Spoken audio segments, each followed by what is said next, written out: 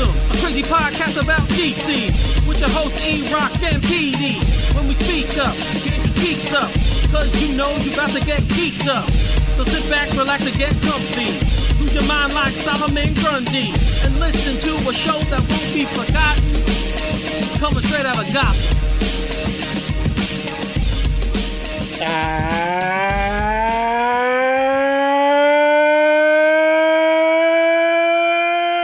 hello, everybody out in the DC Extended Universe. Welcome to another episode of Straight Outta Gotham, episode New 52. We are a fandom pop culture podcast and a proud member of the Batman Podcast Network, hosted by Batman on Film. Make sure you check out all the other great shows on the network by heading on over to batmanonfilm.com. There's a tab, you click it down, and there's just a buffet of shows. Gotham Outsiders, Batman Book Club, Comics on Consoles, tons of great stuff, ELTD, lots of great stuff there. So make sure you check out all the other shows on the network. I'm sure the Azrael podcast is a member of that as well. So you got your opportunity to listen to some of that stuff. I'm your co-host from the other side of the Hudson River, a senior contributor to Batman on Film. I am Peter R. Vera, and today we're recording on October 7th, 2021. And as always, we have a great show for you today. But before we get into good stuff, I would like to remind you, all of our faithful listeners, that if you take the time to rate and review our show on Apple Podcasts, and we read your review on air, you have won a special prize pack. This month's prize for October is a McFarlane Toys Batman 66 Joker action figure. Get those reviews in. You can't win it unless you're in it. So you got to take Mr. J home. There's only one way to do that, and that's to review this show. Now, let me introduce you to my partner in crime, the man who makes the best sweet potato pie in Suffolk County, a fellow Batman on Film contributor, the man who reviews Titans late, but he does review Titans. Ladies and gentlemen, Eric Holzman. Nice. Thank you. What's going on? You called yourself out the other day. You're like, it takes me forever to write these reviews, but like I'm so critical and I have to rewatch the show 5 times. It's true. I'm very. It does take me a while to write the review. It does. I literally write it. Then I erase paragraphs. I go back and throw stuff in. I'm like, this doesn't seem right. I want it to be my best work, so it does take me a while sometimes to write. Last week, I had computer issues though, so that was, what happened? It took a little longer than usual. But I usually write them on my laptop. And you spent too much time on OnlyFans, didn't you? No, the keyboard. It's an old laptop, but I've refurbished it and stuff. But I needed a new keyboard. Some of the keys weren't working anymore. Got to get you a Mac. So I had to refurbish the keyboard. No, I'm good. I'm fine with the laptop I have. I put in a new solid state drive. I was able to up the motherboard a little bit. So this guy works for Geek Squad. So I was able to make changes so that I could keep the one I have. But the keyboard only cost like $12, so it wasn't that expensive. So if it ever gets to the point where the computer like dies, then I'll think about getting a Mac. I don't know. I do know for audio visual stuff, they're really good to have. Then you get an iPhone, you'd be like a normal person. Yeah, that's not gonna happen. I'm never getting an iPhone. So you guys can forget about that because that'll never happen. It'll happen before you know it. I will not get a device that makes people cry when they get a new one. That's a little over the top for me. Who cries when they get a new iPhone? What? Go when a new iPhone comes out, watch the Asian markets and watch these people go in and come out, and they're literally tears in their eyes because they got the new version. So of the because phone. They're happy, you don't like that. There's something wrong with that. It's a phone. I get it, but what the heck okay, some over? People like that stuff. It makes them happy. Some people are tech people. Sorry, I'm a tech person. Clearly not, because you don't get excited by technology. I love getting new phones and new devices and stuff like that, but I don't cry about it. I don't know. I figure a tech guy like you, I mean, you got to love new machinery and stuff like that, razors, stuff like that. I do. I'm drinking water. I totally do. All right. I don't know. I totally do like getting it, but that's something I'll never get. I don't like. Apple's a very closed company when it comes to their devices. They make it so that you have to go to them to fix it, and you have to go back to them. No third party. It's smart. Yeah. It is smart. It's a smart business model, but you're all suckered into it. So there you go. He called you all sheep. Considering most of you are listening on Apple Podcasts, on your iPhone or your iPad, remember, Eric called you sheep. Oh, the analytics don't tell us that. It tells you on Podbean. Tell us. It doesn't tell you what device they're. Can you download Apple Podcasts on a Google phone? Oh, I guess you're right. I don't think so. Because Google's on Apple. You can put Google. Yeah, but I'm pretty sure on Apple is exclusive to Apple. Well, no, I can get iTunes on Windows products. You can do that. That's true. I wonder. I don't know. I haven't had. The last non-Apple phone I had was like a Motorola Razr. And I had like 4 of those before I had like some weird, I had the Nokia Spider-Man phone with the changeable cover. I remember that. I had that phone. Yeah, I went from that to a Razr. And then I went back to a Motorola, which was like, and then I had like I think it was a T720. Did you get the Pebble? I didn't get the Pebble. I think I went from the Spider-Man phone to a T720. Then I went to Razr iPhone. So I don't have much experience outside of Apples and Motorola's.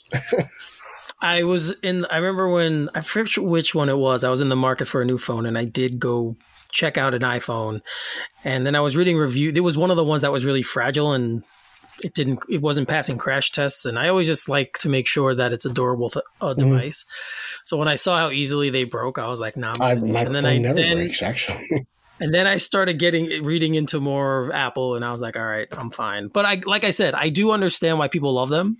I'm just not. I was pumped for it to get an internet browser on my phone, and I was really excited because I was like, this is going to make me. Like, I have the edge over everyone in fantasy baseball this summer, and I crushed it because I had access to internet all the time, and it was like insane. And then eventually the playing field leveled out. Everyone else got smartphones, but I was like, for 1 year, I had a clear cut advantage because I could just access the internet and make my ad drops anywhere. It literally changed the way you play fantasy. Smartphones, at least, changed the way you play fantasy sports. Yes, and what it also does, you can find recipes for sweet potato pie, and everyone who wants to. Well, we know nobody in Suffolk makes it better than you. Come enter the contest. It's funny because I live in Nassau, right? So you went out of county. Well, sometimes you have to show your talents in another show your talents in another county, because I can't keep winning the stuff here. I have to give other people a chance. So that's why you're the champion. You just go from county to county and embarrass everybody else. That's what I do. We only have 2 counties, luckily, so I'm not going too far. What? Like I want to see you take down like the Bagel Boss in like a bagel challenge. I feel like Bagel Boss no one's talked about him for like 3 years. I feel like he's got to make a comeback at some point. I don't know how to make bagels. You don't have to make them. I think you just got to have like a bagel eating contest, or maybe a bagel throwing contest. Maybe because he's very angry. A bagel toss. A bagel toss. They have holes for this. Perfect. I was really into Bagel Boss when it happened. That got captivated me for like a solid 2 months. Yeah, man, that was a crazy story. That was a crazy story, and I thought it was staged at first, but no, he was really crazy. That guy. Remember, he was going to box. Who was he going to box?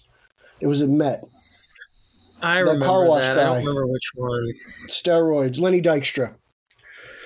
He was going to box Lenny Dykstra. Yes. And then Lenny pulled out. Yeah. Speaking of the Mets, did you watch the 30 for 30 on 86? I'm not. You definitely should watch it. The last thing I want to watch after seeing the Yankees get eliminated from the playoffs is watching the Mets win a championship. Well, no, you're not watching. It's the story behind. Yeah, I don't want to. No, the amazing and their development.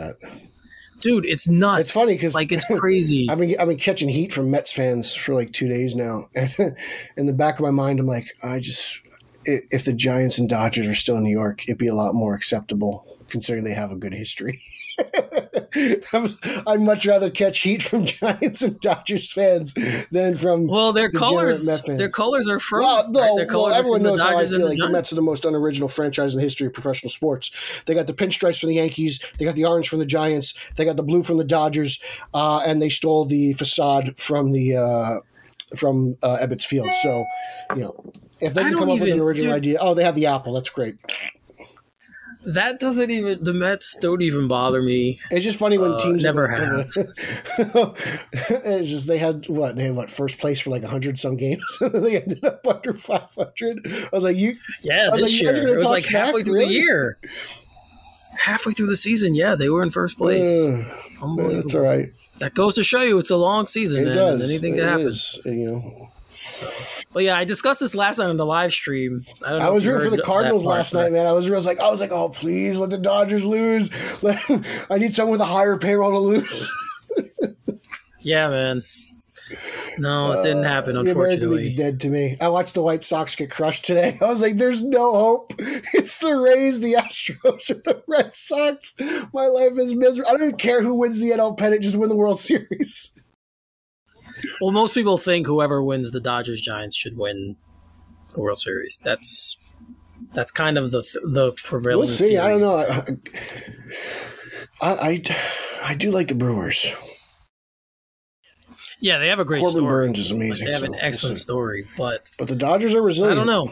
I'll give them that much.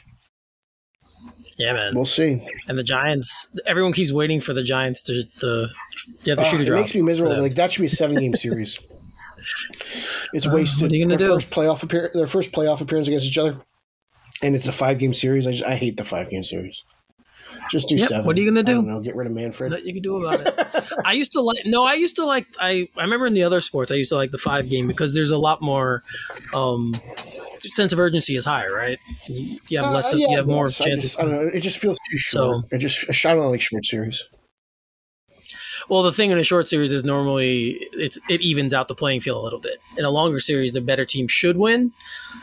In a shorter series, anything could happen. I guess so. But semantics. Well, yeah. So we'll move on from a little sports talk. Like I said, last night on the live stream, I did talk about the Yankees a little bit. So that's fine. I needed to vent. If you wanted to get anything about the Yankees out, you can now. If you want to go down that road. No, I'm done. You're done? I'm done. I got a lot to say. I don't want to say it here. It's not the time or the place. All right, so first let me thank all of you who watched last night. I checked the numbers. I had about 30, 35 viewers, which is pretty cool for just me and by myself. I was happy I reached that many people. So I want to thank everyone who watched Be Solo. And one of the reasons I did the live stream is to announce to everyone our partnership with Manscaped. So as you, Pete and I are very excited about this. Like I said, very last well night, groomed. Right? It means someone, and it means that we're getting noticed in a larger sense. So that's pretty cool as well. And of course, we thank our fans for that, because if you guys weren't following us and watching us and listening to us, no one would notice us. Our numbers wouldn't be high enough for people to see. So I want to thank you all for that. But so guys, let me call this out really quickly. Don't forget, you get 20% off and free shipping with the code Gotham at manscaped.com. That's 20% off with free shipping at manscaped.com, and use the code Gotham. It'll unlock your confidence, and make sure you always use the right tools for the job with Manscaped. Yeah. So, yeah, Pete and I have both used the products. They sent them to us generously. Really? Right. To be honest, my favorite thing out of this whole thing they sent us was the boxers. I thought they were they are literally the most comfortable pair of underwear I've ever worn in my life. I was like, oh my God. I was shocked. I didn't expect it to be that legit, So I really love that. And the nose and ear trimmer actually too. Sometimes my nostrils get a little crazy, but no, that was great. I was actually in need for a new one, so I'm happy that came with it. The razor was great. I've heard a lot about the 4.0, Lawnmower 4.0. So I actually, believe it or not, first thing I did, I gave it a real test. I used it to line up my beard, and I was really impressed. I was like, I got to see what this thing can do with stuff that people can see, because only a select few get to see the gabagool and meatballs. So, the razor was legit. I love the little light on there. I'm sure it does the trick down under.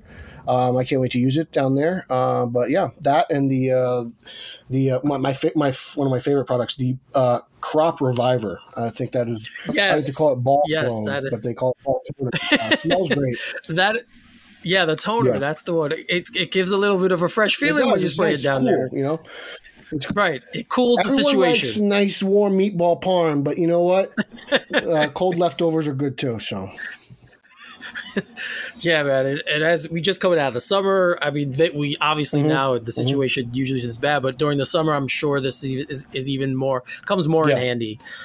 that time. So guys, again, we're vouching for this stuff. Go to manscaped.com. Again, 20% off plus free shipping when you used our code Gotham over Tons there. of good products. Lots of good stuff there. Yep, and even for women. There's even stuff there for women. So if if the guys listening want to get stuff for their ladies, and vice versa, the women who are listening, holiday season's coming up. I'm sure you got a significant other, and I'm sure you more than most want things kept clean. So this is a win-win for everybody, I guess.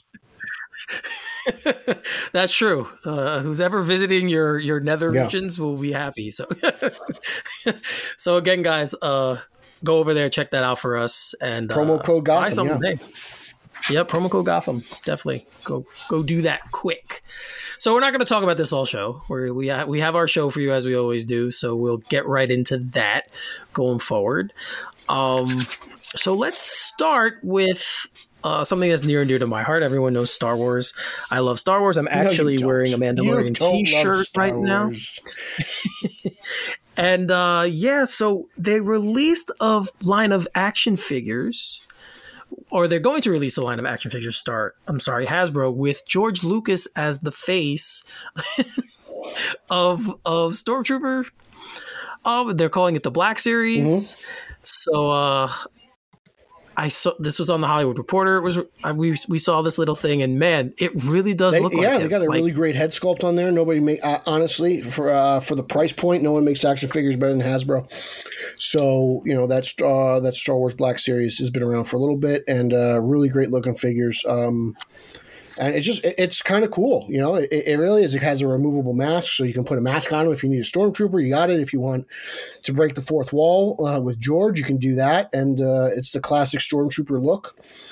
And really interesting. In the article, they mentioned that Lucas, in his negotiation rights for Empire Strikes Back, he gave the distribution rights and all that stuff to Fox, as long as he can have the merchandising rights. And obviously that took care of him pretty well. And then he recently resold it to Disney for about $4 billion, which the article stated Disney made their money back in 6 years. So I think everyone's pretty happy. I don't know if George can spend money fast enough. I don't know how much that Lucas Ranch costs to keep up, but I think he's got enough cash to do it. So, yeah, it's also on top of everything he had made before he sold Star Wars. I'm sure George Lucas right too. Like, you can't make an action figure without getting his likeness rights. So I'm sure he's making a pretty penny. Him and Nicholson. The likeness is expensive. Definitely, he's making plenty of money, but it's a very cool figure.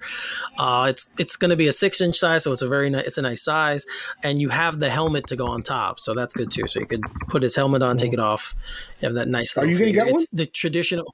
I definitely will get one. Are you going to get two? Are you going to get one for Stormtrooper and one for George? Or are you just going to get one?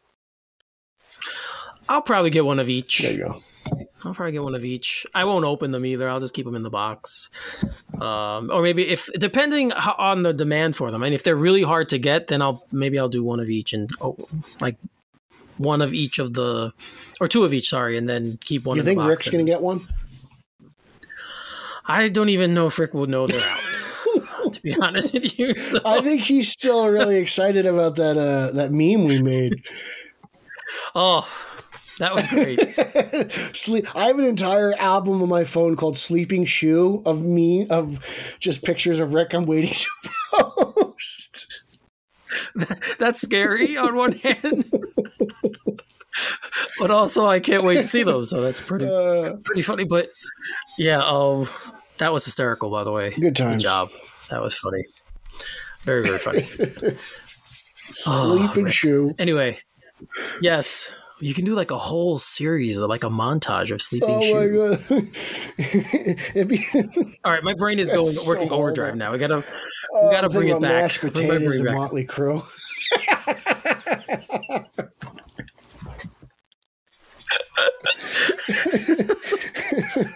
Oh, we love you, Rick. That is very true. That is very true. We kid because we love. Yes. That's why we kid because we love, of course. All right, so moving right along, something that is a love of Frank Thomas, apparently. Baseball Hall of Famer Frank Thomas. As Pete and I, as you know, we're big baseball fans. Frank Thomas was when I was a teenager. Yeah, the Big Hurt. Frank Thomas was not only a great baseball player, but he was just a larger than life man. He was. Still is. Yeah, still is. Now he's doing what? Oh, Nugenix commercials? Nugenix commercials. He's right now he's doing the Fox pre and post game shows for the Major League Baseball playoffs on Fox Sports 1. Yeah. He's great talent. Love listening to his insight. Been a big fan of the Big Hurt for many, many decades now. Yeah, but apparently he bought controlling interest in All-Star Ballpark Heaven at the Field of Dreams movie site. That's great. Yeah, so he now owns that. I believe he's the CEO, and then there's an ex-Dodgers official, Dan Evans, who is the COO. And to be honest with you, I like Frank Thomas. I like Frank Thomas as a person. Back when all that steroid stuff was going on, Frank pretty much offered his veins to basically say, "I'm not guilty," and he was one of the few superstars to do that. Frank's a good guy, and I just feel like this is in good hands. I'd rather it be in Frank Thomas's hands than the hands of some guy who doesn't really care about baseball or doesn't care about the field or the integrity of that site, right? So I think Frank will take care of it. I think it's the best possible scenario, to be perfectly honest with you. Just the fact that it's in the hands of someone who actually cares about the sport and the event and all that. And right, the Field of Dreams games was a huge hit this summer. We all talked about it. We talked about it on this show. It was talked about throughout the interwebs. So this is just great news. I'm happy for Frank. Again, just overall great person. I know Zeddy's probably the happiest person alive. He's a big Frank Thomas fan. Yes, big White Sox fan, big Frank Thomas fan. So yeah, I mean, clearly this is cool. Having a former baseball player buy this, like you said, it's going to be in good hands. And I'm wondering what he'll do now with the game every year. How he'll go about being part of it, and if he just leaves it to MLB or if he has some input on what they want to do. He doesn't seem to be the type of guy who wants to be all up in the video, like Suge Knight once said about Puff Daddy. He seems to be kind of behind the scenes, keeps to himself. I don't think this is about Frank Thomas as much as it is about passion for baseball. I don't see Frank getting in the way of anything. I see this as more of an upkeep thing. And again, I think it's in the right hands. Yeah, man, I agree. I think it's, again, anytime a former athlete in the sport comes back and does something in the sport, I always love that. Like, he not only he's a former athlete, former baseball player, but he's also someone is going to take care of the site and make sure it's the upkeep is always right. And that so includes very, everything. very cool. It includes the 2 baseball fields, the one from the movie, the one for the Field of Dreams game. It includes the cornfield. It includes the house. Like he bought it all. So him and his investor group. So it's just great news. It really is. It's going to keep up with the integrity of what that field stands for. Yeah, it had previously been owned by one group and then managed by another, and now he just bought the whole thing, and he's doing it all himself. So, shout out to Frank Thomas. That's awesome. And again, the fact that he's a White Sox is cool too, because in the movie, obviously, it's all connected, Sox, right? So, so it's very, very awesome. So, pretty cool deal for Frank Thomas. Moving right along, let's bounce into another favorite of yours. As we all know, Pete is not a huge fan of the MCU Spider-Man movies, but he is a huge fan of the Sam Raimi movies. And there was an article in the Hollywood Reporter that said that because of Spider-Man 3, which is clearly the worst, to me, is the worst Spider-Man movie. I'll just put that out there. Wait, you think Spider-Man 3 is worse than Spider-Man Amazing 2? Yeah, I do. I think you're way off on that, but okay. I'm sorry, you're way off. Well, there's certain things in Spider-Man 2, like the Gwen's death, and there's certain things, and I love it's cool that she died at the hands of the wrong goblin. But I mean, there's things like I hadn't seen that before, right? So that was cool that they did it in that film. And there's just certain things I agree it's a mess, totally. The movie is crazy. It's the worst goblin in the world. Yes. That was so bad. It wasn't good. All of that sucks, but Spider-Man 3 has a lot of good things to it as well, but to me it's just more of a mess. Like they really, really tried to jumble way too much in it. And when was the last time you watched it? I watched the director's cut last year. Okay. So I've watched it recently. But yeah, to me it's the worst of the 3. But of the original 3, yes, I'll give you that. Well, yeah, definitely that. But I think it's the worst of all. But that's fine. We don't need to go down that road. But for Raimi, because it was reviewed so bad and received so bad, when the call came for Doctor Strange, he kind of wasn't sure what he wanted to do. And this is his quote. He said, "I didn't know that I could face it again because it was so awful having been the director of Spider-Man 3. The internet was getting revved up and people disliked that movie and they sure let me know about it. So it was difficult to take back on. But then I found out that there was an opening on Doctor Strange 2. My agent called me and said they're looking for a director at Marvel for this movie and your name came up. Would you be interested?" And he said, I wonder if I could still do it. So it was cool that... I think you should talk to Zack Snyder. If he wants to complain about the internet, people reacting to his superhero movie. Well, that's the weird part about Spider-Man 3, because the internet, social media was in its infancy when that movie came out. And now it's such a big thing, and people are still talking. People will still talk about that film. As they do BVS. Yep. Well, it's even older than BVS. So, like, you're going back a long time, and he goes on to give credit to Scott Derrickson, who did the first Doctor Strange, which I love. I know you. I don't think you're a huge fan of it, but I got love to give it a second watch. So it's cool that he's taking it on. He did agree to it because outside of Spider-Man 3, I love the first two films. Yeah, Spider-Man I'm with you. Spider-Man 2. So if you want to hear more nice things about Spider-Man 3, you can head on over to the Italian Spider-Man Coalition podcast where me and Sausage and Meatball, Nico and Nick, we talk about it in a little bit more kinder light. But yeah, I mean, look, I think Raimi is a fantastic director. Darkman, Spider-Man, what's it called? Right. Evil Dead, all that stuff. Every director is entitled to a dud, you know, and if that's Spider-Man 3, and I'm okay with that. I personally don't hate it.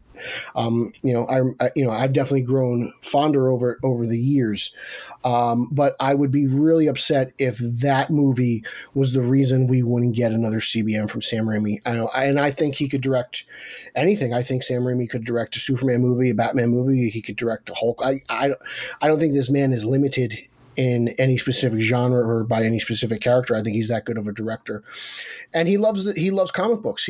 First and foremost, he is a comic book fan. And, you know, in the article he stated that while Doctor Strange isn't his favorite, he's among the favorites. So, you know, he clearly has a sense of the character and a passion for the character. And I would be upset if he said no to this, because even though I wasn't as fond of Doctor Strange as you are, Doctor Strange 1, having Sam Raimi aboard for Doctor Strange 2 really gets my gears going, you know, especially considering, you know, it's coming up after No Way Home, correct? So who knows? There's been a lot of Toby talk involved in No Way Home. Who knows if he has some kind of carry effect? You know, people have been bringing up because it does have multiverse in the title, and Doctor Strange is in No Way Home, so it could be a weird little sequel there or a companion piece. But you know, I'm just happy that Sam is taking the reins of this movie. Now, you haven't watched Loki and you haven't watched What If. I haven't watched that. I'm caught up on What If except for this week's episode. Okay, yeah, I haven't seen this. Which is the finale, I believe, right? So that's cool. So you see the elements of the multiverse already being played, especially at the end of Loki, and then going now into What If. Catch up on Loki. So they're obviously going down that road now, and I like that Raimi is doing a movie about the multiverse. I like how he could pull in from a lot of his own experiences from shooting horror and other things that he's done and put it in a movie like that. So and we had heard that Doctor Strange 2 has elements of that in it. So yeah, I'm glad he decided to do it. I'm glad, but it's also cool. I think it's cool that when you can see a director actually cares about a project so much that he's afraid to touch it again. Like it kind of, you know, he's kind of checking himself there. And I think it's cool. Obviously we all know artists are insecure. Directors are artists. So but it's just really cool to hear that, you know, he wasn't sure if he could do it. Like he wanted to make sure that if he was going to do this again, it's something he could pull off. And that was just a really cool thing for me to read. So if you guys want to check out that article again, it's on Hollywood Reporter. It's on our Facebook group. It's on our Facebook page. It's on our Twitter feed. It's everywhere. But yeah, no, I'm like you. I'm happy that Sam's back in the genre. I can't wait. Like that's my main attraction to this Doctor Strange movie is having Raimi back. Yeah, so I'm going to bring up we're going to stick in the Marvel Universe adjacent because we had another good box office report about a CBM. And of course, I'm talking about Venom: Let There Be Carnage, which had a $90 million opening weekend, which was Yes, which was the highest of since the pandemic.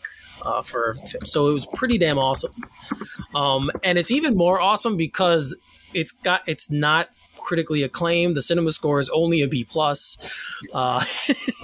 So like, it's kind of cool, but that this movie is doing well. Again, I haven't seen it yet, Pete. I know you actually went and saw it today.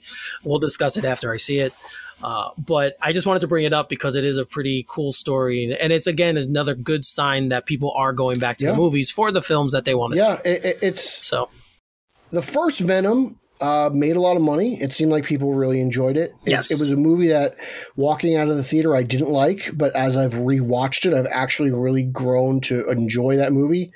I feel like the series is very self-aware of what it is, and I appreciate that. I'm happy that this movie is making money. I'm happy that people went out and saw it. At the same time, though, it does kind of bum me out because I think while Suicide Squad is a better movie, no one went to go see it, right? And that I feel like it's not that far removed from where Venom is. You know, like I feel like, you know, you could have seen it.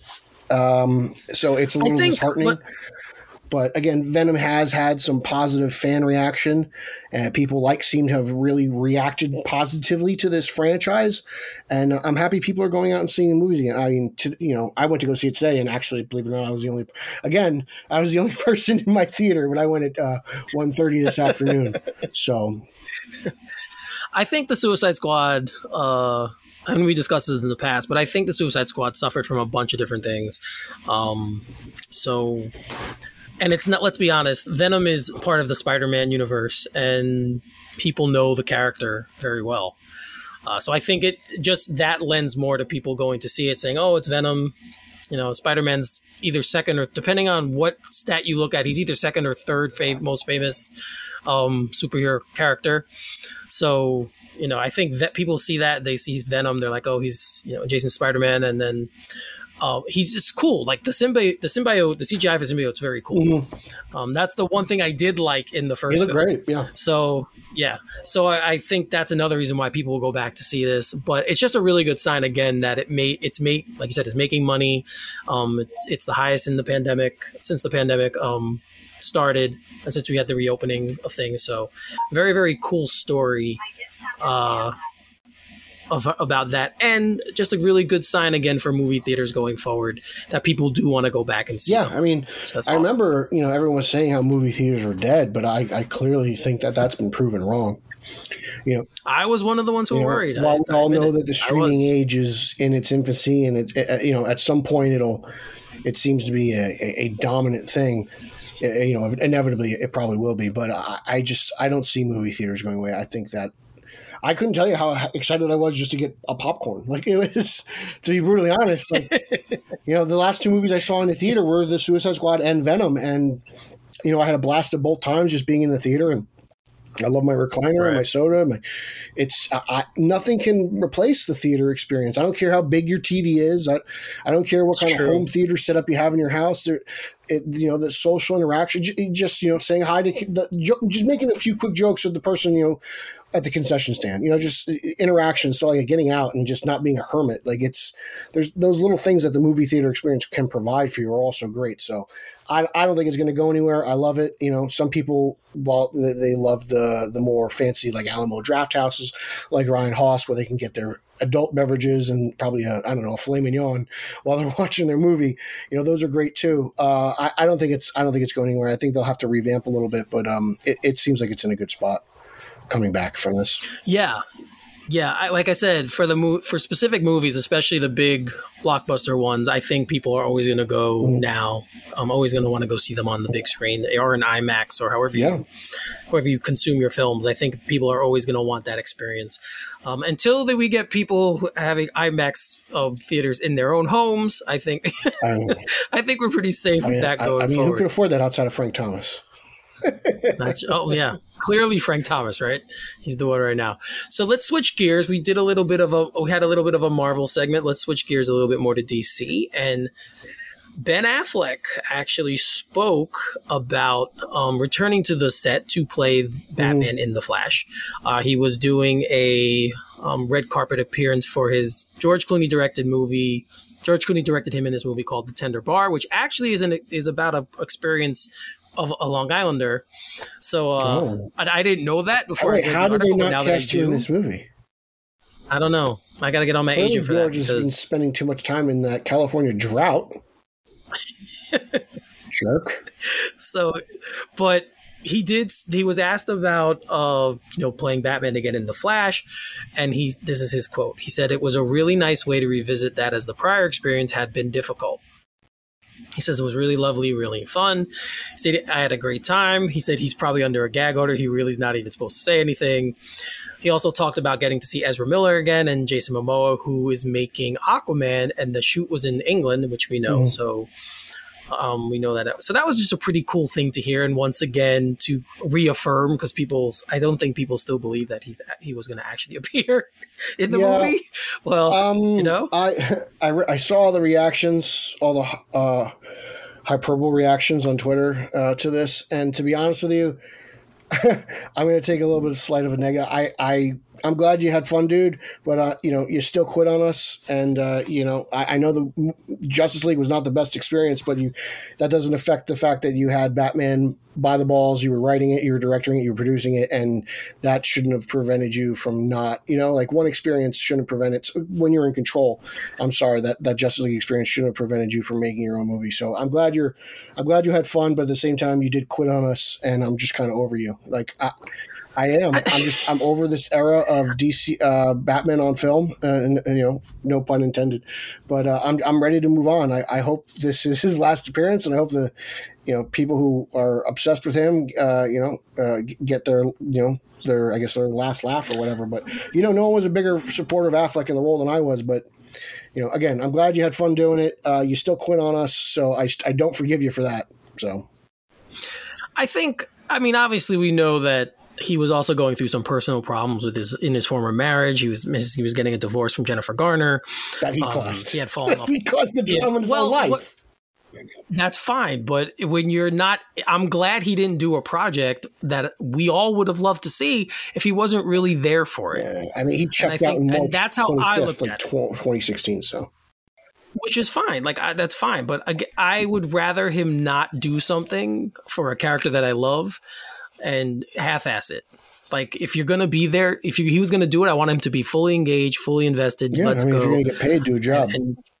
And do it. So the fact that he was man enough to back out, because let's be honest, he could have done this movie, and based on name alone, and obviously the following that he has garnered from BVS and then Justice League, like, people would have gone to see it. It probably would have done very well. So it's not like he walked away from something that was possibly going to be good. It was probably, he walked away from something that he knew he could make a lot of money doing because his heart wasn't in it. So I respect him for that, but I agree with you. I'm done with, I'm hoping this is the last time we see him as Batman. I'm hoping that he gets a pretty cool send off in the film. I don't have any idea how they're going to do it. I have my own theories. But I'm just hoping that after this we can move forward and fully embrace whatever they're doing in that portion of the DC films universe. Affleck's tenure as Batman brings me back to too many memories of A-Rod and the Yankees. It was just always always some drama, always something stupid. A-Rod because it's just tabloid heaven. Like, the Post went crazy. Like, A-Rod was this girl in a hotel. A-Rod did this. A-Rod had the syringe. A-Rod's in front of it. It was one story after another, and at some point you're just beat down. Like, man, I just want this guy to go. And like an athlete, unlike an athlete, you can't trade an actor, or a director. That's true. So there's only one way that's given in the trade an actor. It's just like, the drama. I was like, I'm so over this. I'd much rather deal with the fake Pattinson making love to Zoe Kravitz on the Batmobile. And got pregnant. Like, I'd much rather deal with that stupidity that all the idiots on Twitter believe than having to deal with actual news written in the Hollywood Reporter. Like Jay Oliva says, don't believe it unless you see it in the trade. So. That's crazy. I still can't believe that story came out. Anyway, sticking it with The Flash. We talked about one Batman. Let's talk about the other I'm one. excited to see. Go. Yeah, so Michael Keaton was on the Late Show with Stephen Colbert, and he was talking about his new Hulu series Dopesick, which if you haven't seen it, guys, it's actually pretty cool. Is that what you've been watching? So go and Supergirl. Go and check it out.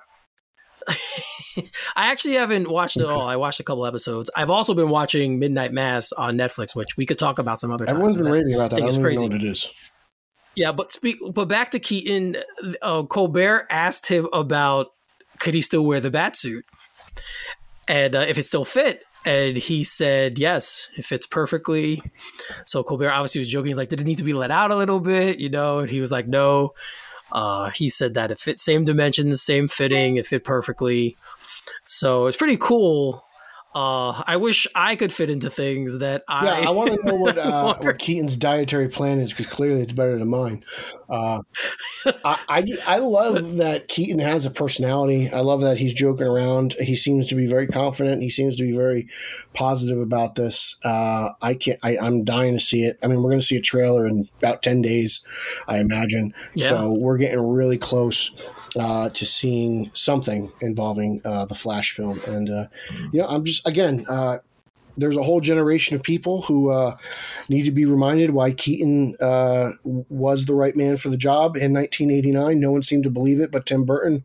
Tim Burton had to convince the great Michael Huston as well. I've heard that story. You can check out Batman on Film on YouTube for my interview, Mr. Yu. He talks about that in detail. It's just great to see. I've been very worried about this Flash movie because I feel like it's biting off a lot more than it can chew.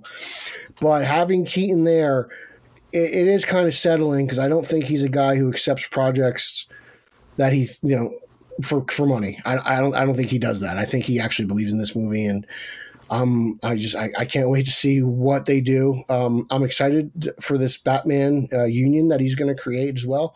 He said there's a clip in the article where he discussed making a union, having a union hall, and getting everyone all together, and so because of the various Batmen that have been played the role. Yeah. So, he said there's 77 Batmans. Yeah. So you feel. So yeah, I agree, man. It's just like you said. This was a project we've been hearing about for years, and now it's actually, we know it's being filmed, and he's in it, and I'm just really looking forward to. That's one of the movies I'm really looking forward to, because it's just been so long in production, and having Keaton in it, that it's still crazy that he can still wear this suit that he wore so long ago. I'm actually curious as if he actually wore the suit. Like, I feel like Robert Downey Jr., the last time he wore an Iron Man suit was in Iron Man, right? Like, now they have the technology. Yeah. Like, I don't know if I believe Michael Shannon didn't wear any of that armor in Man of Steel, so they could CGI anything on you at this point. And I hope to God that he's wearing rubber and he can't turn his neck, to be brutally honest. I really want I'm really dying to see, and I want that aesthetic to stay the same that they created in '89 and in Return. So I can't wait till Fandom. So I'm just pumped. Yes, Fandom. We'll get to Fandom in a little while. We'll talk about Fandom a little more in a little while, but yeah, I agree with you. I hope we get some. We should definitely get something there. So for the Flash. So hopefully we see something soon. So we did get a clip, a first look clip about the Peacemaker show that's coming out on HBO Max, as we know. It's a fun little clip. Yeah. It's a cute little thing that they did as part of the obviously promoting. Was a little vignette shot for HBO to promote, and in Europe. They did a little thing for the promotion in Europe. A couple of cool things that come out. He has a pet bald eagle, which is called Eagly. Yes. Only makes sense. Right. So since we saw him in Suicide Squad, we know exactly the kind of character he is. So that was pretty funny. So yeah, it's a cute little thing. He's sitting they're in like a diner or a cafe, and it's the four people from Waller's office sitting there, and they see him from a distance, and they're making all these jokes. Car is basically an American flag. Yeah. So it was very cute. So what did you think? I thought it was great. I loved it.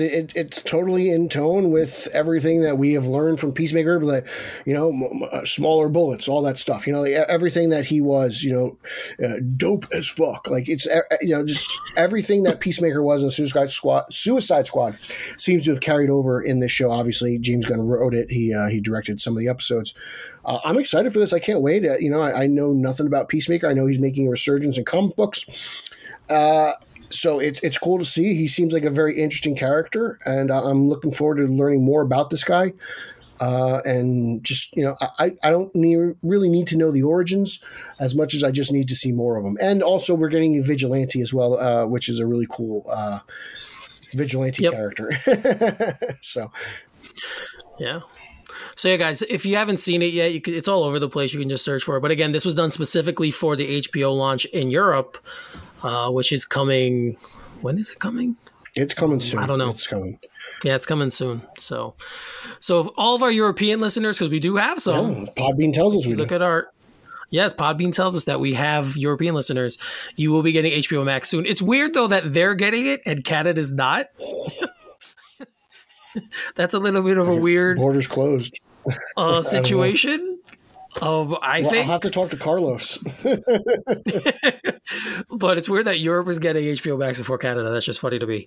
So I don't know. I know they have that Crave channel up there, so maybe that covers all the HBO Max content, and they have a contract. It's maybe we should start a petition.org and see if we can get Biden to change things. Get HBO Max up in Canada. That'd be interesting. Excuse me. See if we could do that. So, Pete, a couple of episodes ago, we talked about the webtoons episode being made. 49. Yes, episode 49, where we talked about that. And then Batman Day, which I don't think we talked about this, so we can throw this in now. DC Comics announced that there will be a webtoon called Batman Wayne Family Adventures, and it's a live action webtoon. It's not a live action show. Now, they list the cast. I don't know any of these people. I have no clue who they are either. It was a cartoon, but now it's getting live action. So. Right. Yeah, but they did release some set photos, and I will say the Red Hood looks pretty cool. Yeah, he looks cool. I kind of prefer the version we got on Titans, just from the look of them. I'm not a big fan of the bat on the chest. They both have that, but this one seems the one on the webtoon seems to be elevated. Cool. I'm interested to see what they do. Is this kind of, because I know webtoon is kind of kid oriented, so I'm wondering what kind of story this will be. I'm wondering the direction of this. I don't know if I'm the target audience for it. But yeah, it definitely does seem like it's made for a younger audience. I don't even know where to watch it, to be honest with you. So, yeah, I don't know either. I don't believe the article says where it's going to be. I thought webtoon was like a European thing. When we talked about it on 49, I think we got into a little bit more detail about it, but I forgot about it by now. Yeah, Isma Hawk is the name of the filmmaker who's doing it, and they have a YouTube channel. So if you guys want to check this out, yeah, go over there and look at it, because that's probably where we'll see this unfold. But it is it was a cool little article to read, and I just like that they're doing more things with the Bat family, right? Like, we're getting more content. You could probably think Titans for that. Gotham Knights. Yep, Titans obviously this season especially, but Gotham Knights, the video game, we're getting a little bit more of that going forward, which is very, very cool. So, everyone, I'm sure we'll check it out. I'll check out an episode or two. Like I said, it doesn't really seem I'm the audience for it, but I will definitely. I watch everything. I watch Batwoman, for crying out loud, so I'll give it a view. You definitely do watch Batwoman. That's for Eric's sure. too busy watching his I don't know. Cinematography, philanthropist, whatever, like filmography movies. I'm trying to watch I try to watch good content. Yeah, that's what I try and do. Yeah, just not content we're talking about on the show. God forbid Eric watches Batwoman just to talk about it on the show. You got me once with Gotham, Pete. That was enough. I had stopped watching Gotham. Gotham led us to Manscaped, so therefore I think I know what I'm doing. That's all I'm going to say. That's a good point. I'm say on this one. That is a good point. So, switching gears again a little bit to sports. So I don't know if people know, but at least I'm a big hockey fan. I know Pete's not as big a hockey fan as I am, but I am a big New York Islanders now fan. We're making assumptions on air. Jeez. So I'm a big New York Islanders fan, and ESPN used to have hockey years ago, and now they're bringing hockey back. They're splitting it with NBC, with Warner Media. They're going to be showing some games on Turner Sports, and ESPN will have a little bit more of that catalog. But what they're doing is something very smart, which is during Monday Night Football, I believe it's next week, they're going to start showing little clips and tributes and things about the NHL to to try and win football audiences over to come watch hockey. Now, hockey is a very niche sport. It can be. Obviously, it's huge in Canada. It's pretty big here in the New York area. Obviously, the Midwest, especially like Minnesota, in that area, it's huge. Much bigger up in Boston than it is in New York, but it's still big around here. So it's kind of, in this country, it's always been considered the fourth major sport. So I think this is actually a cool marketing idea for them to do, where they're trying to bring over, get more people to watch. So, Pete, since everyone knows that I'm a big hockey fan, you being kind of lesser. What does it mean lesser? I'm a Devils fan. I'm a very passionate and loyal Devils fan. Jeez. Mm-hmm. I've never heard you talk about. Who am I going to talk? Who? Am I going to talk about you, the Islander fan? Like, why not? I could talk. I'll talk Devils. You watch as many Devils games as I watch Islander games. Yeah, that's true. Jeez. I love Eric tries to put me in my place here. We could just talk hockey. It's fine. Like, nobody talks hockey. That's why it's the fourth major sport in the country. I enjoy hockey. I like hockey, so don't listen to Eric on this one. But I am excited. I'm pumped. You got CBS, you got Fox, you got ESPN, you have NBC covering football. There's no reason why you can't have more than one network covering hockey. I think it needs the exposure more than anything, to be brutally honest with you. Like you, I did grow up watching NHL Tonight. That's where I fell in love with Darren Pang and John Butchergross. And of course the great mullet that was Barry Melrose. But this is just great. I think hockey needs this. They need to do everything to just try to get people on board, because it's tough. I mean, in Jersey, it's a tough market. You got New York to your north, you got Philadelphia to your south, and it's tough because those are two passionate fan bases with three teams dividing that up. So it's tough in this area for Devils fans, but it's a positive thing. Like, I'm excited. It's just interesting. Like, Warner Media and Disney just no matter what it is, they seem to be duking it out in every aspect. They're streaming, they're in theaters, they're capes and tights. They seem to just be exchanging blows at this point, and it's good for the fan. They're the ones who are going to reap the benefits, and it's just all positive. I don't know how many football fans are going to watch hockey on a Sunday, but we'll see what happens. Right. There's been talk about them kind of also for Turner, at least, adapting kind of the NBA on TNT, where they have they have Charles Barkley, Shaq, and Kenny Smith and Ernie Johnson. Here's the thing: for as good as their basketball coverage is, TNT's and TBS, their baseball coverage is atrocious. So I don't know how much faith I put in Ernie Johnson talking hockey, because he can barely talk baseball. No, I don't know if he's going to be headlining that show. He's the guy. He's the face of Turner Sports. But I think they kind of want to create a different vibe with it. So I don't know if he'll actually be the guy leading it, but they're supposed to do a similar show like that with the NHL. And I remember the beginning of the NBA on TNT, and it took a while for them to get their footing. For those, it used to just be Kenny Smith, Barkley, and Ernie, and then they added Shaq when he retired. It was always great when it was Kenny and Chuck, though. Yep. So yeah, it's going to be interesting to see if this works, because like I said, hockey's a very niche sport in this country, obviously in Canada. So for all Canada fans who listen to it, of course, our Canadian friends, they're probably listening to us like, what the hell are you talking about? Hockey's great. Everybody except Reno. Yeah, that's true. But, it's just not here. And I don't know why, because I love it. But I was a little boy when the Islanders won their 4 Stanley Cups. So it was ingrained in me in a very young age. As was I during the Devils run. Sport. That's true. But again, according to Eric, I don't watch hockey. I didn't say that. I didn't say I didn't watch hockey. I said I don't know if you're as big a fan as I am. That's all I said. Guy gets a brand new arena, Lord. And all of a sudden, he's Wayne Gretzky. Yo, I live 5 minutes from that arena, and I'm telling you, it's looking really nice. I'm sure it looks great. I've seen pictures. Really nice. Yeah, it's coming together really, really good. They forgot about the barn. I will never forget about the barn. I will forget about the long bathroom lines at the barn, and I will forget those because, oh man, I have stories. I am upset I never went to Barclays for a hockey game to see their off-center scoreboard. Dude, I went to a playoff game. There it was against the Penguins, I believe, and man, I've been to a couple hockey games there, but I remember that one because it was just packed. It's just so weird. Like you're looking straight, and then the jumbotron is like over here to the left. Yes. You're looking at center ice. I'm like, oh man. Yeah, what was it? The arena wasn't made for. It was made for basketball, as we know. It was made for the Nets, which is just poor construction on their part. Like, oh my god! Not only did they make an ugly building, but it only serves one purpose. Yep, they really no offense to all my friends who work at the Barclays Center, though. So don't get mad at me. I'm sorry.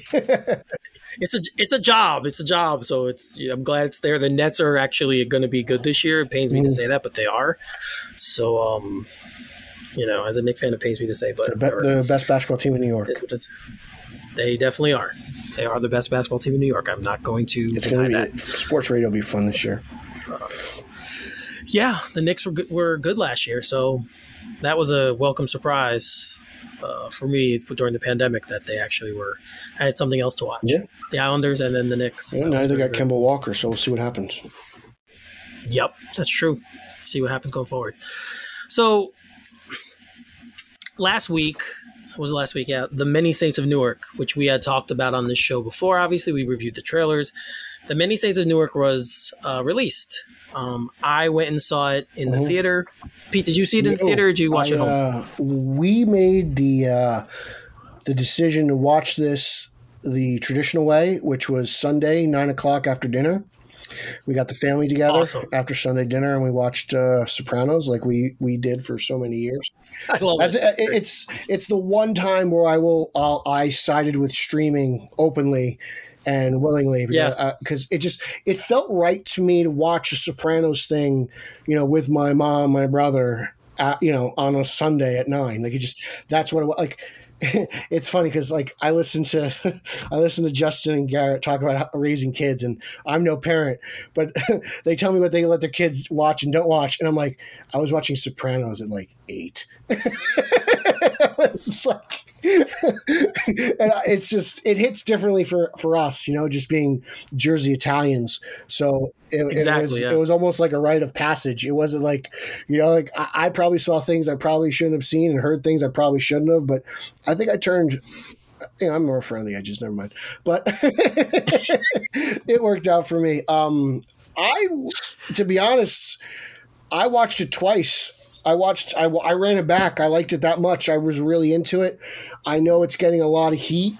I have a feeling that a lot of people were expecting something epic, but The Sopranos wasn't epic based on one episode or one season. It was epic based on 6 seasons of just amazing, groundbreaking television.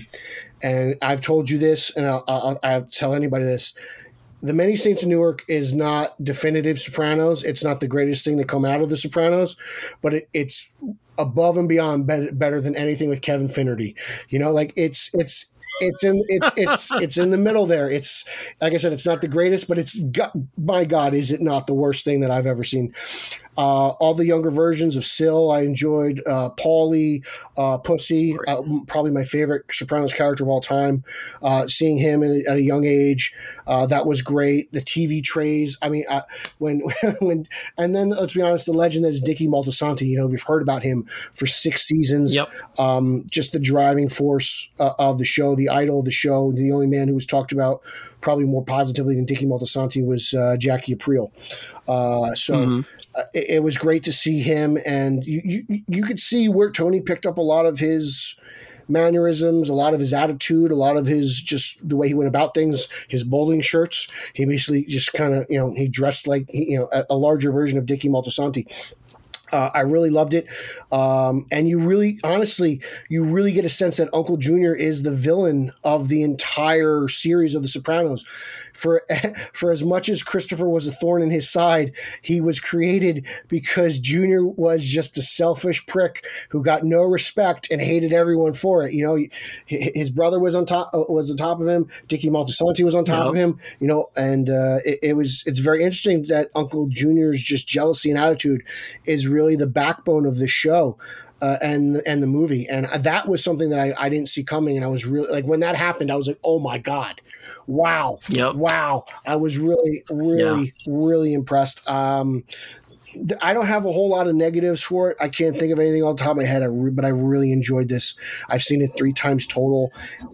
You know, I'm going to buy it on Blu-ray. I really love this thing. I really did. And every time I watch it, I get more and more. It's just so intertwined with everything Sopranos, and with every reference, I just loved it even more. But you know, some people could call that fan service, but to me, it's just another solid entry in the Sopranos universe. I would not call the movie fan service. But it's definitely a movie made for fans of The Sopranos. If you did not watch the show, it's going to be confusing for you. You think so? You don't think someone can watch this movie and go into the show? No, because a lot of the references that are in the film are stuff that you had to have watched the show to get. You don't think they'll pay off if you watch the show after the movie, though? No, I actually think you should do the opposite. I think you should watch the show and then go back and watch the movie. But it's a good commitment, right? The show is excellent. I don't care what Rick has to say about the show. No, the show is the birthplace for so many writers who went on to do shows that we love, like Breaking Bad, like Mad Men. These great shows that we have, these great dramas Novak just that came out of recently stated that it was the greatest influence on The Office. See, so you have it impacted so many different shows that have come after it, and it was really the first big cable show. Like, it was really the first big thing that we saw. The movie itself, I liked it. I'm not saying I didn't like it. I just have issues with certain things. Number one, they shouldn't have teased Tony as much in the trailers and stuff as they did, because he's really not a huge part of the movie. No, it's Dickie's story. Right, it's Dickie's story. So if you're watching it hoping to get a lot of Tony Soprano, you get enough where you're satisfied, but it's really Dickie's story. There's some ambiguity to it too, and I don't know if that was done on purpose or not. Who is really Christopher's mother? I mean, they kind of in the movie let you to believe it was the side piece. And not his actual wife, Dickie's actual wife. So that was another thing, a little bit of ambiguity there for me anyway. I thought it was, what's her name? I didn't think it was the side piece. Well, he goes to that's why he was attracted. I think that's why he was so, I mean, obviously she was pretty and that was his gourmand, but I think that's part of the reason why he kind of was attracted to her. But I don't think an old school Italian woman like that embraces that child the way she did Christopher in the few scenes that they had together. I would agree with you there, but like I said, he went to see I guess it was his uncle, right? The Ray Liotta character, which, by the way, Ray Liotta plays a dual role in this movie, and he's great. He's phenomenal. I'm so happy that we finally got Liotta into Sopranos universe. Yeah. But he goes to see his uncle in prison, and he tells her that his wife can't get pregnant. He says that to her. So then when you see Christopher. So it's kind of, like I said, it kind of throws that in there. I think maybe it is just for us to believe a little bit, or to throw that in the back of our mind to make us think a little bit more. I like that they had Michael Imperioli narrating it. I thought it was cool how they did that. They start the movie, you see his grave, and then he starts talking, which I thought was very cool. I don't know if I necessarily liked what he had to say at certain points. Like that might be my only negative. And I like bad voiceovers. I like the theatrical cut of Blade Runner, so sue me. But there's certain points where like he's talking about Tony, goes, "That's my Uncle Tony. He strangled me." Right. I like the idea of having him narrate it through the cemetery. I just don't know if I like what he actually was saying. You know what I'm saying? That's really my only gripe. All right, a couple of other things. I would like to have seen a little bit more of Johnny Boy and Livia. But the stuff we do get is crazy. When he shoots her hair. That's like that's a reference. I was like Captain America. I understood that reference. You know, and then like the best part was like they show you these things and you're like, I finally saw it. You know, I finally saw it. That's what I mean. Like, if you didn't watch the show, you wouldn't have gotten that. That's what I'm talking about. It's definitely made for us. Like, it's made for people who watch the show and who love the show. Like I said, I think all the performances are excellent. Like you said, all the older versions, the guy who played the younger Syl was just incredible. The best part was like, I'm looking at this guy. I'm like, who is this? Because he's got this horrible comb over, and I don't see it until they say it, and I'm like, Syl never, like, you kind of assume that Steve Van Zandt wore a wig, right? Because he's always wearing the bandana for whatever reason. I don't know actually on the top of my head. But I was like, okay, so I kind of figured he wore a wig in the movie. But in the TV show, but that's nothing new, right? Like Affleck wears a wig in every film he does. But to find out, like, it was a point of the film, and like he's like, don't touch the hair, even when it's a horrible comb over. But he nailed that like De Niro face. He nailed the Syl walk, you know. And then the kid who played Paulie with the point, with the pinky and the index finger, it was tremendous. And then to see Pussy's father and everything like that, and the old gangsters, it was really something special. I really enjoyed it. I don't know if anything else will come out of this. If it does, great. If it doesn't, I don't need it. You know, like, I'm happy with what I got. One of the other things, and I'll say this, and I know maybe it's my own head telling me that this was a series. It was shot kind of like a series. It wasn't shot to me like a movie. It was shot more like they took a bunch of episodes, shot them separately, and then just pushed them together. Is David Chase is this his first film? So I don't know, because if I don't know if the guy has literally only made television, I'm not going to hold that against him. No, well, I've heard you and Daddy Batch said the same thing too. I didn't get that vibe from it. But okay.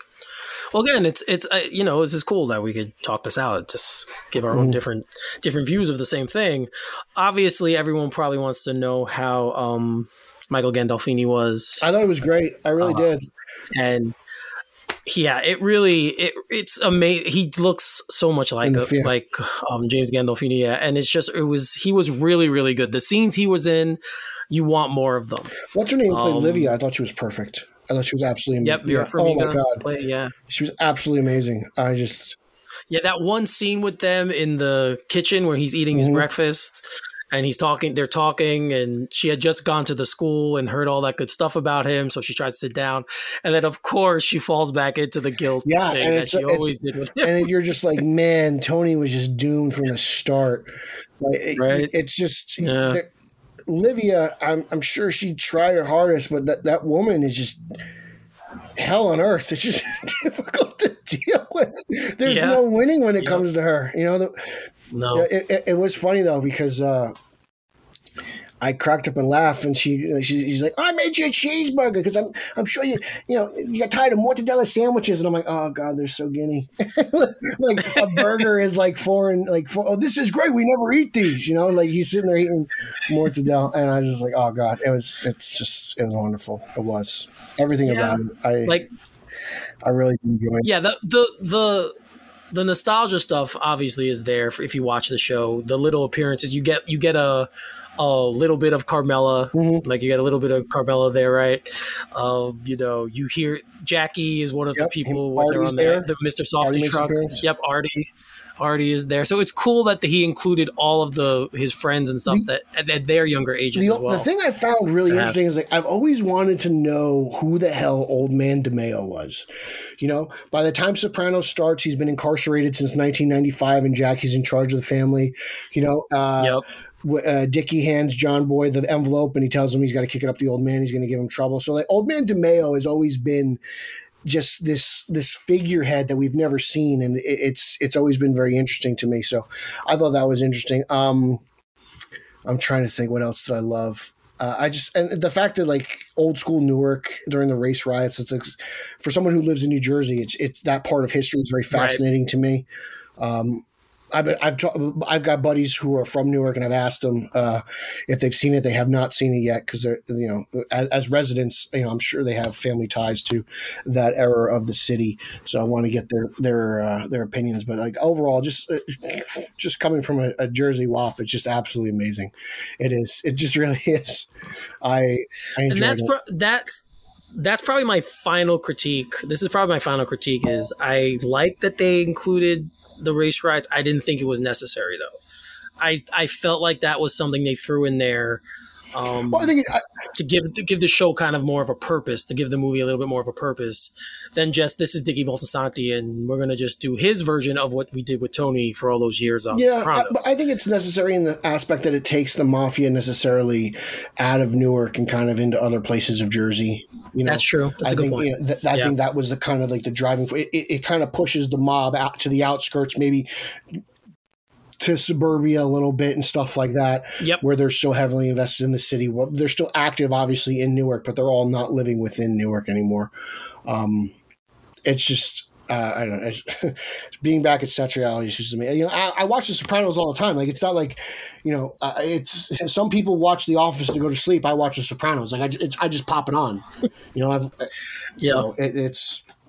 I'm happy. I enjoyed it so much. I've been looking forward to it. And big shout out to Corey Stoll who played Uncle Junior. He really nailed that scowl. He was the performances were very good. John Bernthal too is Johnny Boy. It's the first time we've ever seen Johnny Boy, so it was he's in the show. He makes a bunch of appearances in the show. Flashbacks. That's true. The flashbacks. That's true. But I mean, it's the first time we really see that fully formed version. So that was cool. I love the scene in the carnival because I was like, oh my God, that is ripped right out of the TV show. It's just different actors,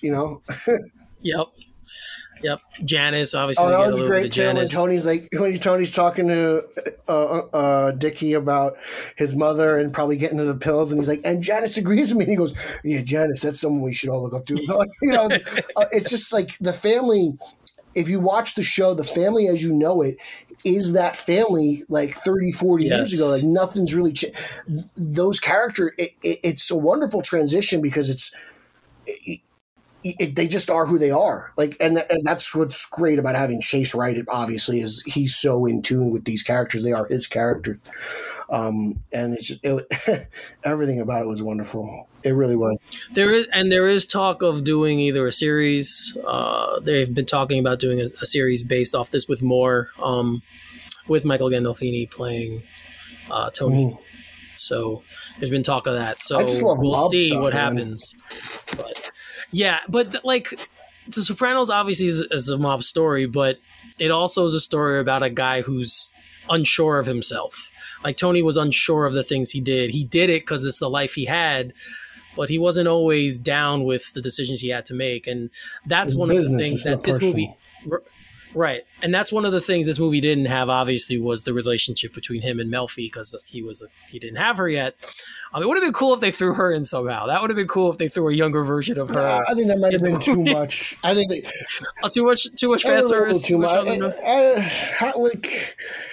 She's not. Melfi didn't come from that area. No, but it would have been cool, like if just in some way. Kind of like in Superman 78, where Lois Lane is on the train when he runs by. Like you're talking like something like that, right? Yeah, it would have been a little interesting to see that. But anyway, guys, if you haven't seen it yet, I'm sure if you're friends of the show, I know you have. For me, I'd give it a B. Yeah, that's where I'm at. I'm in a solid B, really solid B. High B. I'd give it a B. Give it a B. Like I said, it has plenty of flaws, but as a fan of the show, it was just really cool to go back to. Yep, it's really cool to get back into that world. I'm actually surprised it's catching as much heat as it is. To be honest, I don't know.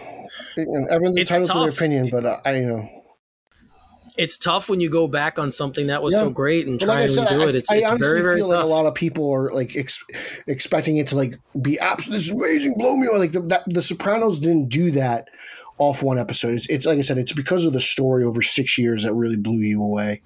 Not one episode is just this mind-boggling thing, in my opinion, as much as it is the story as a whole. there are certain seasons that are better than others. Yeah, but I mean, I think I would say I beginning- like season 6 the least. Yeah, I would agree. For me, it's seasons But I 1 think through we all I knew. rewatch constantly. I think we all knew season 6 because we knew it was coming to an end. So I think that kind of gives us that little. Season 6 has a lot of shock value. Obviously, there's the ending of the final episode, Christopher, Right. everything going on with Phil and how he meets his end. There's a lot. Everyone getting shot at and basically fall. What they Blue Comet with Bobby Bacala. And basically Paulie being the last man standing. There's a lot of shock value in season 6, but it might be my least favorite. I think. I gotta give it a solid rewatch, but I mean, I'll get there. I'm only on season 2. I think the first 3 for me are some of the best. Season 2 is great because of Richie Aprile. Richie Aprile is the greatest villain of the show, even more so than Uncle Junior, in my opinion. Season 1's really good.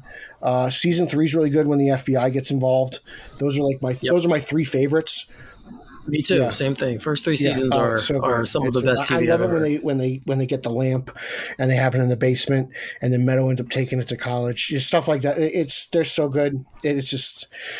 I love it when Christopher kills email in the pork store. There's so many good things early on. Every time Adriana's on screen, that's just great. Yeah. I love Artie. I love Charmaine too. She loves to give it to Artie. She loves to give it to Tony. I love Charmaine. I was a little bummed out we never saw any Charmaine. To be honest with you. So, but that's what I think. I think if they continue on, we're gonna get all this stuff, and I think it'd be cool to see. Prequels are usually hit or miss. Obviously, the famous ones are the Star Wars ones, but prequels could be hit or miss, depending on how you go about it. But guys, if you haven't seen it, definitely watch it. It's on HBO Max all month. If you want to go to the theater, that's how I saw it. It is worth going to the theaters to see too. Just do it the traditional way. Right. You could do it. It's weird because it's on HBO Max, so the show was on HBO, so you're kind of doing the same thing. So it's a good watch. It's a good watch. I didn't love it as much as Pete did. We gave it the same grade. I think he's a little bit more attached, maybe sentimentally, to it than me. Being he's from Jersey, he's Italian from Jersey, so maybe that's a little bit weighs a little bit more in his favor. I spend a lot of time in Newark. I go to Devils games. So don't believe Eric. I'm a hockey fan. So sorry about that. So it is, but it's definitely worth it. It's definitely worth it. So check that out. All right, man. Let's put a bow on this one. So tell everyone what you're up to, where they can find you. On social media. That's Twitter, Instagram, and Zack Snyder's favorite Vero at Pete Illustrated. Check out this podcast that you're listening to right now, Straight Outta Gotham, at straight_O_G on Twitter and Instagram. Check out our Facebook page. Check out our Facebook group. Join the group. It's fun. A lot of discourse. Everything we talk about the show is first on there, so it gives you a little sneak peek as to what we're going to say. Follow podcast number 2 that I co-host, Italian Spider-Man Coalition podcast. We now have our own RSS feed. We are on iTunes. We are on all major podcast platforms. So we are no longer on the Vigilante feed. It was a nice place to visit, but now we have found a home on our own RSS feed. And thank you, Zeddy, for all the help that you gave the 3 of us in getting that off the ground. So please follow that. That's also at Italians for Spidey on Twitter. Check out BatmanOnFilm.com for my written comic book reviews on Detective Comics and Dark Detective as well. Check out Batman on Film on YouTube for my interviews with Michael Uslan that I mentioned earlier, as well as Lauren Lester, Kevin Conroy, Tara Strong, all those very famous animated voices that you hear in all your favorite animated shows and movies. Also, I submitted my review for Batman The Audio Adventures episode number 1 today. Check that out. Listen to that podcast. You can listen to that on HBO Max right after you're done with the Many Saints of Newark. That I really enjoyed that. That was great. Check that out. Check out at Team Over on Twitter. That was awesome. Make sure you check that out. We're all just really excited about Keaton coming back. What else do I got? Check out SOG_ the Hulk Book Club. Me and Ryan Lauer, we're going to get that show off the ground really soon. Straight out of Gamma, the Hulk Book Club. Lauer's side venture. What people don't know is Ryan secretly loves the Hulk. So I'm getting him to break his little bat cocoon like that, like the Penguin and the Thin Clown in Batman Returns. I'm breaking that bat cocoon, breaking in that Batmobile, and we're going to get the Hulk out of there. So get Ryan to just express all his sort of just mean green feelings. Yeah, it's funny that you bring that up because like his bat cocoon, because there are times when we'll be on our chat, he'll just randomly text like at the group, "I love Batman." So it's just very funny that you just brought that up, the bat cocoon thing, because he really is someone who's kind of in that shell. Mm-hmm. So I will of course tell you guys where you can find me. But first, I want to say support for Straight Outta Gotham is brought to you by Manscaped, who is the best in men's below the waist grooming. Manscaped offers precision engineered tools for your family jewels. They have just launched their 4th generation trimmer, the Lawnmower 4.0. You heard that right, the 4.0. Join over 2 million men worldwide who trust Manscaped with this exclusive offer for you, 20% off and free worldwide shipping with the code Gotham at manscaped.com. So guys, definitely go check that out. You get the 20% off. Check out all their products. Like I said, Pete and I told you before, use it. Yep. Keep that region clean and neat. Because no one likes that situation to be disgusting. So make sure you go, and we're here to help you out. We understand how it goes. So we provide grooming tips. So that's what we're here for. Yes. So we are here for you guys there. And of course, you guys can find me on Twitter at Finally33, spelled Finale33. Same on Instagram. As Pete said, check us out. Check us out on Facebook, on the Facebook page, and our Facebook group, our fan group. Also, guys, remember, I do review DC's Titans for Batman on Film. I actually haven't watched it yet. So I'm going to do that after this recording, and then I will write my review. I will write my review tomorrow. I had a busy day today, so I will get to it after that. Next show, Pete and I will just be discussing. I'm going to put this out here now because we were going to discuss it tonight, but we're not. We're going to discuss Venom, and we're going to discuss No Time to Die. I saw No Time to Die. Pete saw Venom. So we haven't both seen it. We're going to make sure we do it. Yep. We're going to make sure we do it, and then we will come and talk about it next time. So look forward to that. DC Fandom, we will be doing a show. Pete and I, we have to work out the details, but we will be doing a show for Fandom. I want to do a live stream. I don't know how everyone else wants to do it, but we're together on this. It's the other scrubs. We got to round up. So we're going to look into doing something like that for Fandom. Yes, you guys know who you are. So you got to let us know what you want to do. Even if you guys pop in, it's fine. But we definitely will do something there. Look for the return of the Iceberg Lounge. I'm actually talking to a few people who want to be on. So we'll see how we can get that in order, because I think that could be fun for us. And I believe that's it. Anything else you want to tell them, Pete? Just make sure you head over to manscaped.com and use promo code Gotham for that 20% and the free shipping. And, I look forward to everyone telling me how comfortable those damn boxers are, because they're amazing. I agree with you. So on that note, we will close. So for Peter Vera, I am Eric Holzman. You are listening to Straight Outta Gotham, and we will see you next time.